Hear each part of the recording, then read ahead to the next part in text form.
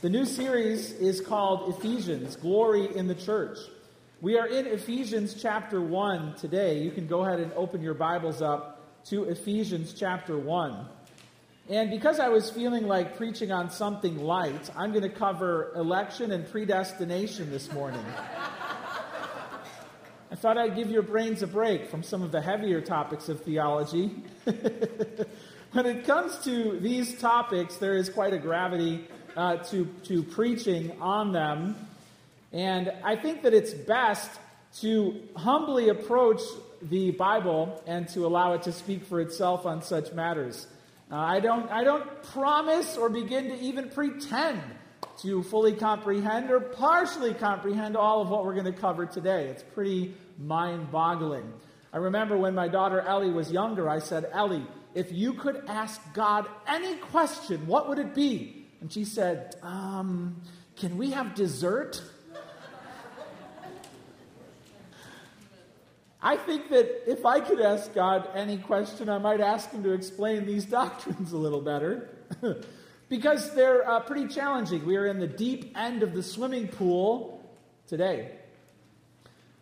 But I think it's best to just dive in. I think it's best to proclaim the authority of God's word without apology and to allow God's voice to be heard. So let me open with a theological burst of what the Bible has to say about God's sovereignty in general before we get to God's sovereignty in salvation. Psalm 115:3 makes it clear. Our God is in the heavens. He does all that he pleases. Isaiah 14:24 says, "The Lord of hosts has sworn, as I have planned, so shall it be. And as I have purposed, so shall it stand." God is sovereign, and he rules in the heavens, and he does whatever he wants. It says in Romans 8:28, we know that for those who love God, all things work together for good, for those who are called according to his purpose. God, thankfully, is good, and therefore his sovereign will is imposed in his goodness. Paul defines God's sovereignty by saying this: God is the supreme ruler and authority. He ordains whatever comes to pass, and his divine purpose is always accomplished. Now, when you look across the landscape of human history, and you begin to think about everything that has happened, there's immediately a problem, a confusion, a contradiction. If so much in the world doesn't seem to be good, how on earth can there be a sovereign God? Which is why Shakespeare's character Macbeth said this: "Life is a tale told by an idiot, full of sound and fury, signifying nothing." And that's seemingly true. The evidence of God's good sovereignty is often not apparent in the details. F.W. Borum, however, said this: "We are not the children of chance. Life is controlled by a superb combination of certainties." The world is not, according to the Bible, inherently chaotic, unfair, unguided, and meaningless. This world is inherently governed by the sovereign will of a loving God. Down to the atom, up to the galaxy, God has a plan, and it's a good plan. And he reveals his plan and his purpose to us in the Bible. He reveals it to us so that we can embrace his plan, his eternal plan. Now here we are in Ephesians chapter 1, where this plan will unfold before us. And God's sovereign plan of salvation is now what we're zooming in to consider. It says in Ephesians 1, chapter 3, "Blessed be the God and Father of our Lord Jesus Christ, who has blessed us in Christ with every spiritual blessing in the heavenly places, even as he chose us in him before the foundation of the world, that we should be holy and blameless before him.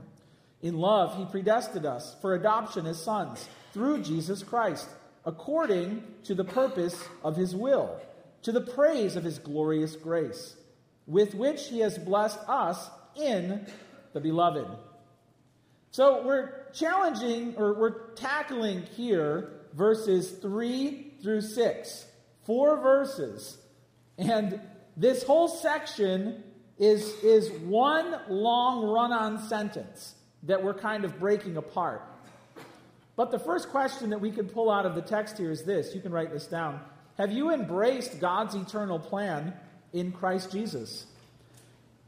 Have you? It says, "Blessed be the God and Father of our Lord Jesus Christ, who has blessed us in Christ with every spiritual blessing in the heavenly places."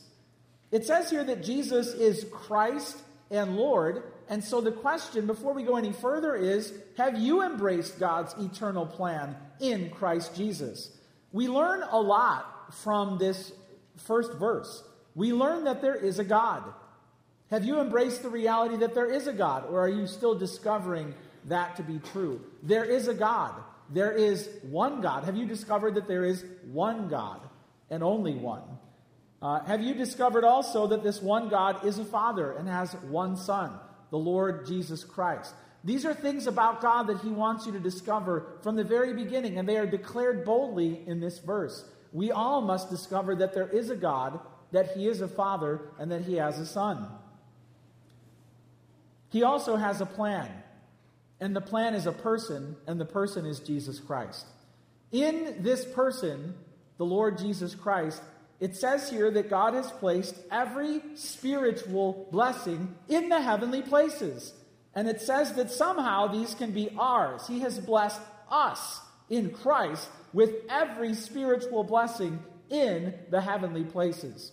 Have you embraced God's eternal plan in Christ Jesus? Sometimes people ask, well, what has God ever done for me? Have you heard people ask that before? What has God ever done for me? Behold, Ephesians 1. I present to you a 202-word run-on sentence. The Apostle Paul was just like breaking all the grammar rules to get everything God has done for us in Christ in one place. Behold. And what he says here couldn't be bigger. Everything heaven has to offer, everything is ours in Christ Jesus. What if I surprised you today, and while you were at church, I put in your house everything Walgreens has to offer? I mean everything. And you got home today, and you had the cosmetics, and you had the candy, and you had the cold medicine, all of it. And Walgreens was empty, and your house was full of it. What if I took it a step up? And instead, what if I surprised you, and waiting for you at home was everything Walmart had to offer? And you got home, and your garage was full of all the bikes, and your living room had all the TVs, and your kitchen had all the food, and your closets had all the clothes, so that it was pouring out of your house, and your neighbors were wondering what was going on. What if I was able to command everything Amazon had to offer you? And there were warehouses now, and you had to buy all the houses on your block to get everything Amazon had to offer. And you had all the technology that this world could offer, every laptop, every smartphone, everything. What if you had it all? What if I was even able to give you the world? All the mountains yours, the sea and everything in it, the sky. What if it was all yours? Listen. Everything heaven has to offer is in Christ Jesus. Everything. Everything. Is Jesus your eternal plan? I'm easy to please, all right, if I'm honest. I'm easy to amaze. There's a restaurant called Uncle Julio's. How many of you have been there? They have something called the chocolate piñata. Here's a picture of it. When you open the chocolate piñata, there is heavenly things inside. Churros, fruit, chocolate. I mean, when I found out what was inside of this chocolate piñata, I was like, wow. Now, here we find it's saying this. In Christ is every spiritual blessing in the heavenly places. And what that means is this. In his being, when you look at Jesus Christ, you should be blown away by what you see. Wow! What's in there? Wow! But it doesn't just mean in him. In him is everything divine. But it also means this. In his church, he has blessed us in Christ. In his church is everything heaven has to offer.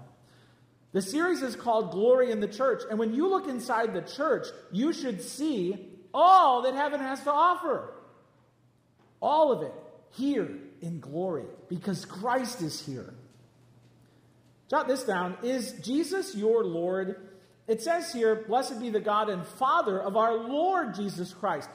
Learning the truth about Jesus and learning the truth of the fact that there is a God, he has a Son, the Son is the plan, should immediately make you ask, is Jesus my plan? And the word Lord doesn't just mean you like him, it means that you have surrendered your entire life and your being to his lordship. The fact that he's a Christ means he's a Messiah, means he's a Savior. That means that your relationship to him is one of him having to rescue you.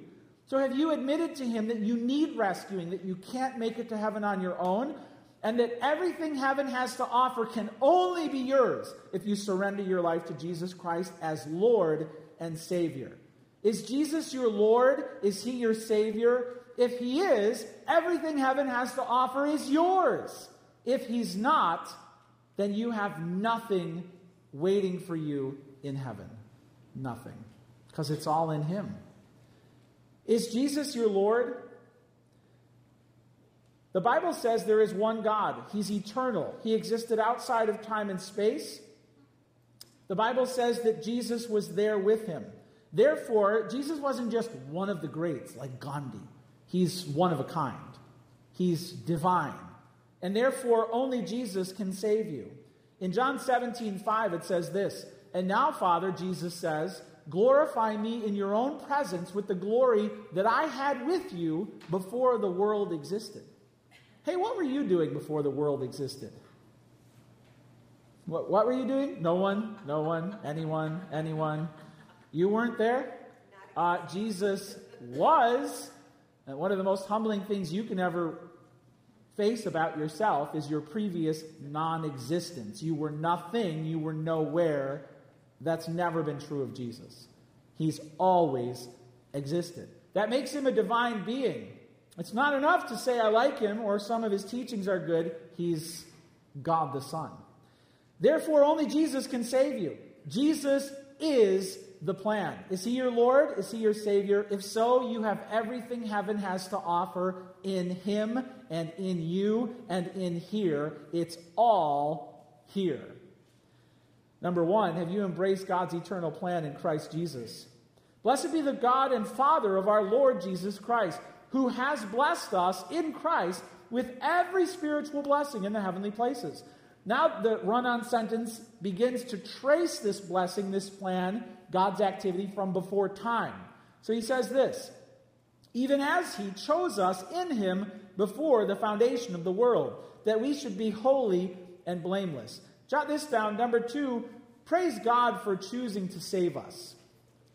Praise God for choosing to save us. The genre here, the Apostle Paul is writing a praise. It resembles a hymn. It resembles a psalm. And when we talk about doctrines like election and predestination, they can be so confusing. But what he did not give us here was a diagram. What he did not give us here was a chart. And so I'm not going to give you that either. So there. All right, I'm not going to bring up a big piece of butcher paper and grab a crayon and draw it out for you. Because this is a praise. This is a hymn.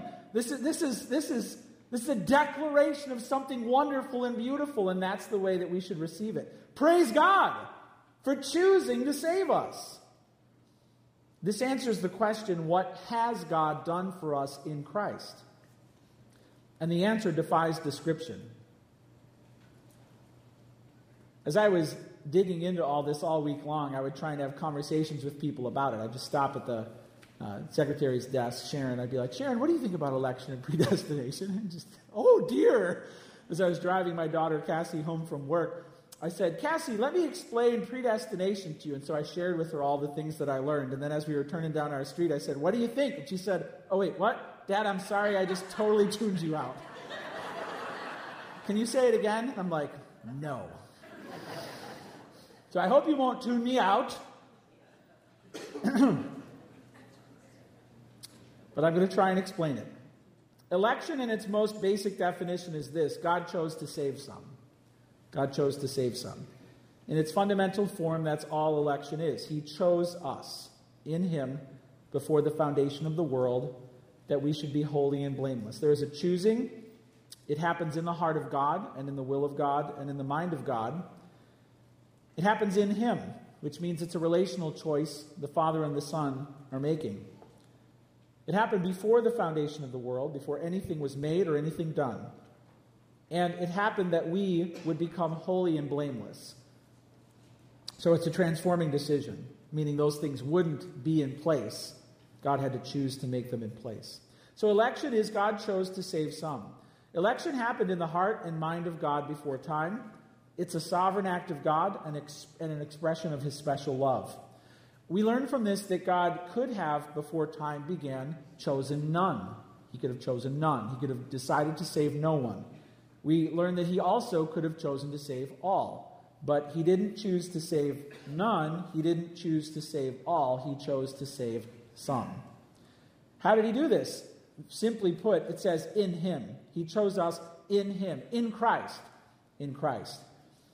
And that phrase is loaded with meaning that is not clearly defined. We don't know the nuance here, in Christ, but it includes the decision was being made in eternity past together, and that the plan would unfold through the person throughout all time. It's all-encompassing, and it's simply put, in Christ. In Christ is a phrase used 36 times in Ephesians. It's a very important phrase. So election means God chose to save us in Christ before time began. The word us in this passage means the church. It would be those who identify as Christians, believers in the Lord Jesus Christ. That's the audience. God chose to save us. When? In Him, before time began. Jot this down. The Bible is clear that it's before time began. That it's before any of us existed or did anything good or bad. Before anything in the world happened, there was a decision in the heart and mind of God. It was before time began.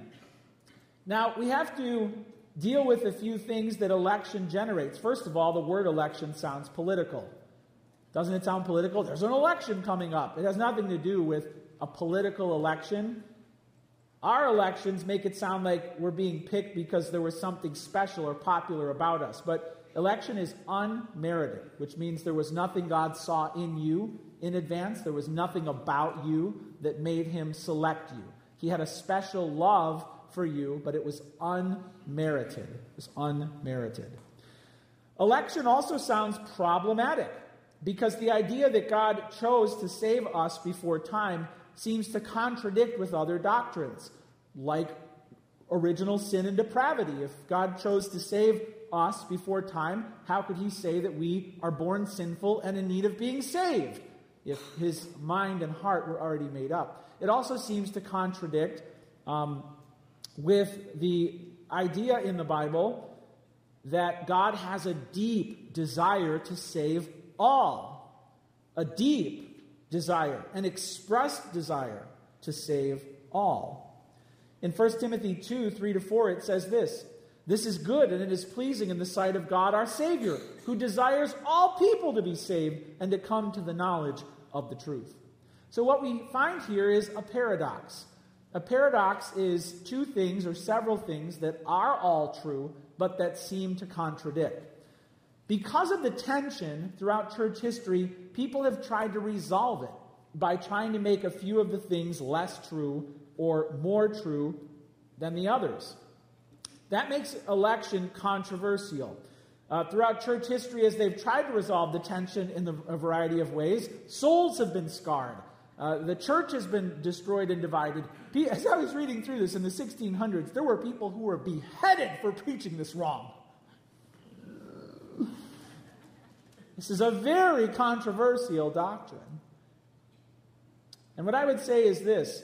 The Bible teaches clearly that God is sovereign. He is sovereign over all in the world, including salvation. And man is responsible. Man is freely responsible to act and to choose and to respond in a way that is in line with God's law. Both of those things are true at the same time.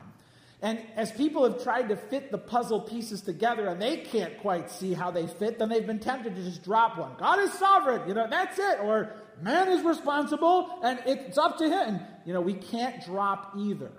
God is fully sovereign and man is fully responsible. And those two truths have been married in eternity.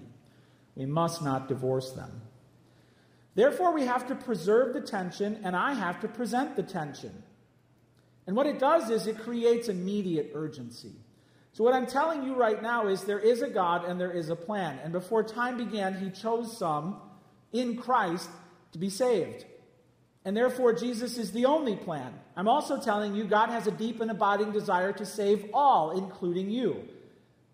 And when you realize that the heart of God has filled everything heavenly in the Son of God, and that he sent Jesus into the world to save sinners, you should look at all of that and say, I'm in. I'm in. I get it. Check. I'm in. The plan is presented not to get you to be like, well, I don't know, am I in or am I not? No. That's not what the Bible says. The Bible doesn't give you some sort of election detector. It says, today if you hear his voice, do not harden your hearts. So understanding the tension of the plan, that God has chosen to save some and not all, and that it's in Christ, should make you say, should compel you to say, should provoke you to say, I'm in. That's the point. It should also warn you clearly what happens if you're out. If you're not in on Jesus, it's crystal clear what that means, based on what God is planning from before time. Jot this down. Praise God for choosing to save us to be holy and blameless. The idea of God choosing to save us implies that we would need to be saved. So it describes the outcome here. Even as he chose us in him before the foundation of the world, that we should be holy and blameless before him. To be holy means to be set apart from sin and to be set apart for God. It implies that God had to decide to do that for you. You couldn't do that for yourself. There would be a need for you to be set apart from sin and set apart for God. He would need to do that. The word blameless means without a spot, perfect. And that is the requirement of God. We can't enter into his kingdom if we are spotted up with sin, if the black ink of sin has been spilled all over our soul. So God would have to make a way for us to become blameless. And he did that. How? In Christ. Therefore, out of a dark and sinful world, God would save some and make them holy and blameless. How would he do it? In Christ. Hey, listen, God is in the heavens, sovereignly directing the affairs of humanity. And he has a plan. He has one plan, and the plan is Jesus Christ. Is Jesus Christ your plan? If he's the only plan, is Jesus your plan? Number one, have you embraced God's eternal plan in Christ Jesus? Is he your Lord? Number two, praise God for choosing to save us before time began to be holy and blameless. Number three, praise God for choosing to adopt us. Praise God. It says, reading on, in love he predestined us for adoption as sons through Jesus Christ, according to the purpose of his will. Now the phrase in love, scholars disagree. Some say that in love belongs with the previous sentence, so we should be holy and blameless before him in love, period. But they didn't use punctuation back then, so we don't know. So it could go either way. It could be that God chose you to be holy and blameless in love, right? Or in love could modify the predestination. In love, he predestined us for adoption as sons. I'll assume that it is attached to the predestination because it mentions being adopted as sons, and therefore I think the love is implied there. So in love, he predestined us for adoption as sons through Jesus Christ, according to the purpose of his will. Praise God for choosing to adopt us. This is again happening in the heart of God before time began. God is making a choice. His heart is made up. He chose to adopt us in Christ before the world began. That's called predestination. The destiny is ending up in his family. It happens through Jesus Christ.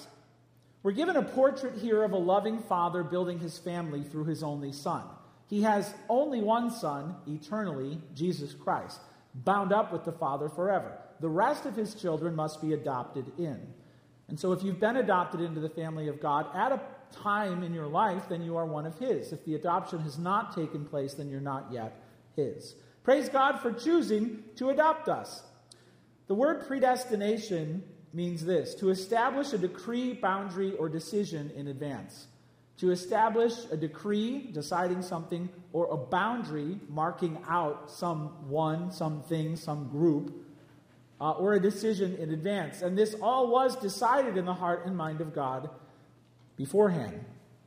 Now, when people hear about predestination, they think it doesn't sound fair and it doesn't sound loving.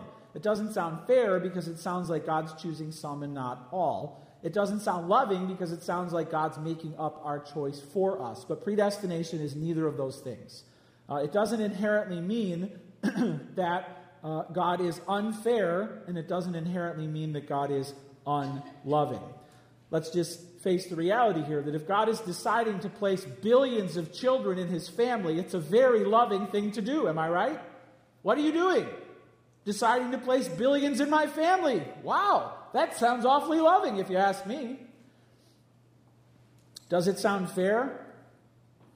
Well, when the Bible's teaching on depravity is factored in, the fact that we have no right to be in his family, the fact that we have we can't deserve to be welcomed into his family, we see that it does sound very loving and very fair, beyond fair, for him to welcome the undeserving into his family. The idea of adoption is a beautiful idea. Of course, the most famous adoption in the Old Testament is Moses. Here's a picture of Moses being drawn up from the reeds. There was a decree out to kill every boy in the land. They had to throw him in the river so that he'd be eaten by the crocodiles. Horrible time to be born. And they couldn't keep him hidden anymore, so mom pushed him down the river, and guess what? Pharaoh's daughter found him and drew him up out of the water, saving him from death, so that he would be raised royalty, and he would become a royal, rich ruler in the kingdom of Pharaoh. Now that perfectly portrays what God must do for you and me. There you are, cast away in a basket in a world lost at sea, and you are going to be swallowed up by death forever, and God must reach down and lovingly pick you up and put you into his family and make you something special forever. That's adoption. Has God done that for you? Has he done that for you?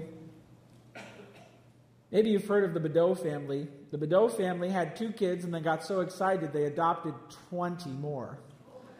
Here's a picture of the family. Had 2 and then adopted 20. Hey, does that impress you? Doesn't that make them special people? Doesn't that? I said to one of our tech team guys this morning, I said, yeah, they had 2 and they adopted 20. I'll do it if you do it. And he's like, count me out. Adopted 20. Mom wrote a book. The book is called, it's a really funny title. The book is called, Are We There Yet? Are we there yet?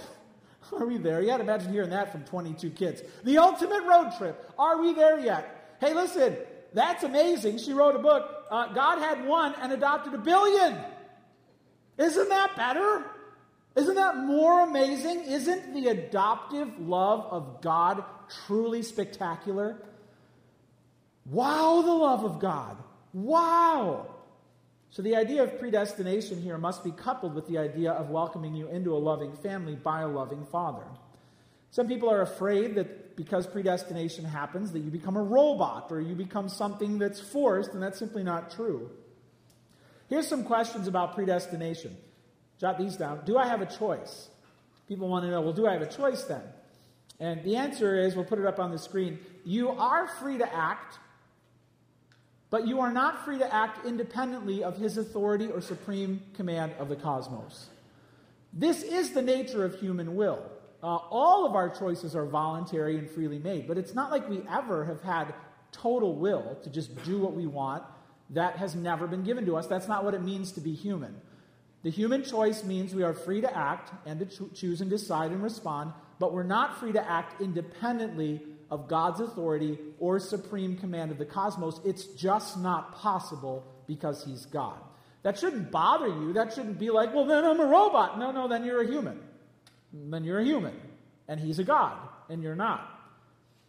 None of this takes away your humanity. God is driving your destiny, but that's what it means to be human. Therefore, if you're a believer, rest assured that your choice to follow Christ was a real, personal response to God's love. It was real.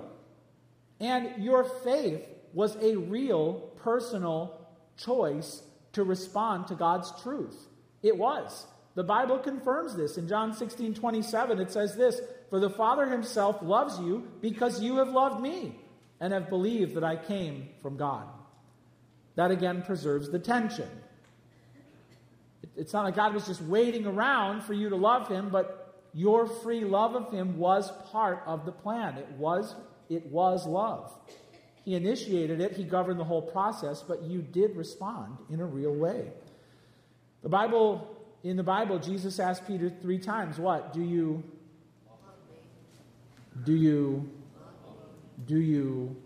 what is he? Is he playing games? Is he asking himself this? It's a real question.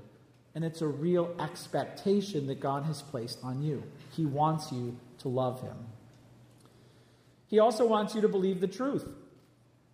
It says in the Bible, without faith, it's impossible to please God. And therefore, you must respond to the truth of Christ. God doesn't need mind control to save you. He doesn't need that. He can do it freely. He can do it while he's sovereign. But you're making real choices. So do I have a choice? Absolutely. Jot this down. Do others have a choice? Well, what about them? What about in particular the people who don't get saved? Did they even have a choice? Yes.